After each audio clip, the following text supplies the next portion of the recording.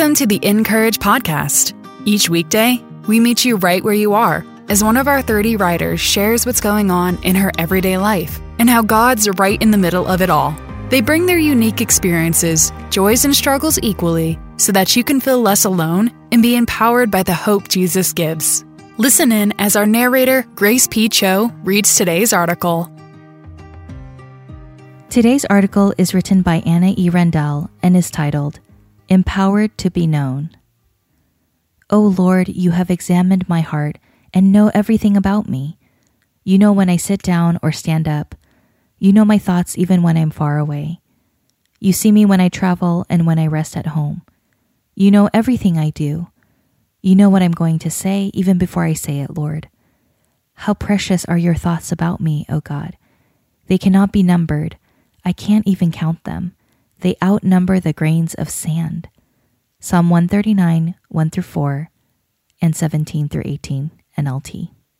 My degree is in youth and family ministry, and my first job fresh out of college was working with middle and high school students as a director of youth ministries at a large church.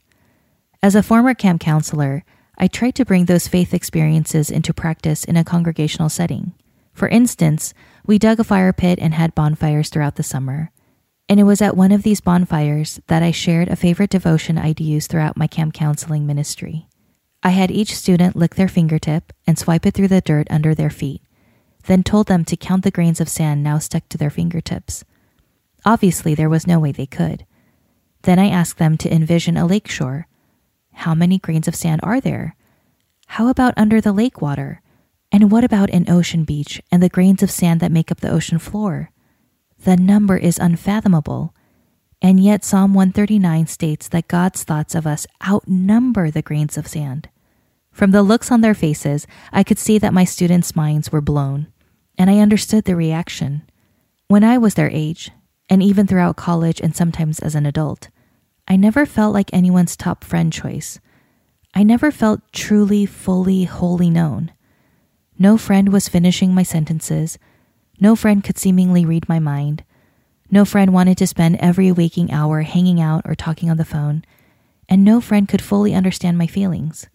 Note, I realize these are massively high expectations for a school age or any age friendship. I blame the copious number of YA novels I read during those years for raising my friendship hopes and dreams. As unrealistic as those dreams were, I still have days when it feels like no one really knows me or wants to take the time and energy to get to know who I am. My husband of almost 15 years is the one who comes closest to knowing me fully. But even with him, there are feelings or reactions I need to explain, parts of my personality that surprise even me, and pieces of me that fall apart with little advance notice. So it's mind-blowing to realize that the creator of the universe thinks of us nonstop, knows every single intricate detail about us, and yet adores us. Being known so fully sounds enticing and also a little terrifying. I mean, fully known means all the way, completely, totally, every single part. There's a good reason that no person can fully know someone else. It's overwhelming. God is the only one who can know us completely, and thank goodness. He doesn't just see the best, prettiest, or most presentable portions of ourselves. God also sees every deep, dark, ugly secret part, and still he chooses to love us. He sees it all, knows it all, and loves us completely anyway. Psalm 139 contains so many treasures that can bring calm and joy to our hearts. Because of the truth it lists, we can be empowered to rest in being known. We are knitted together by the one who created the original pattern, the one who chooses us again and again, the one who loves us as we are. We are examined and still adored. What a gift. Lord, you have searched me and you know me, and still you love me. Thank you for an indescribable love that embraces all of me as I am. Even when I feel unknown by others, help me to remember that your knowledge of me is a comfort. May I spend my days living into the strength you offer in being known. Amen. Who comes the closest to fully knowing you?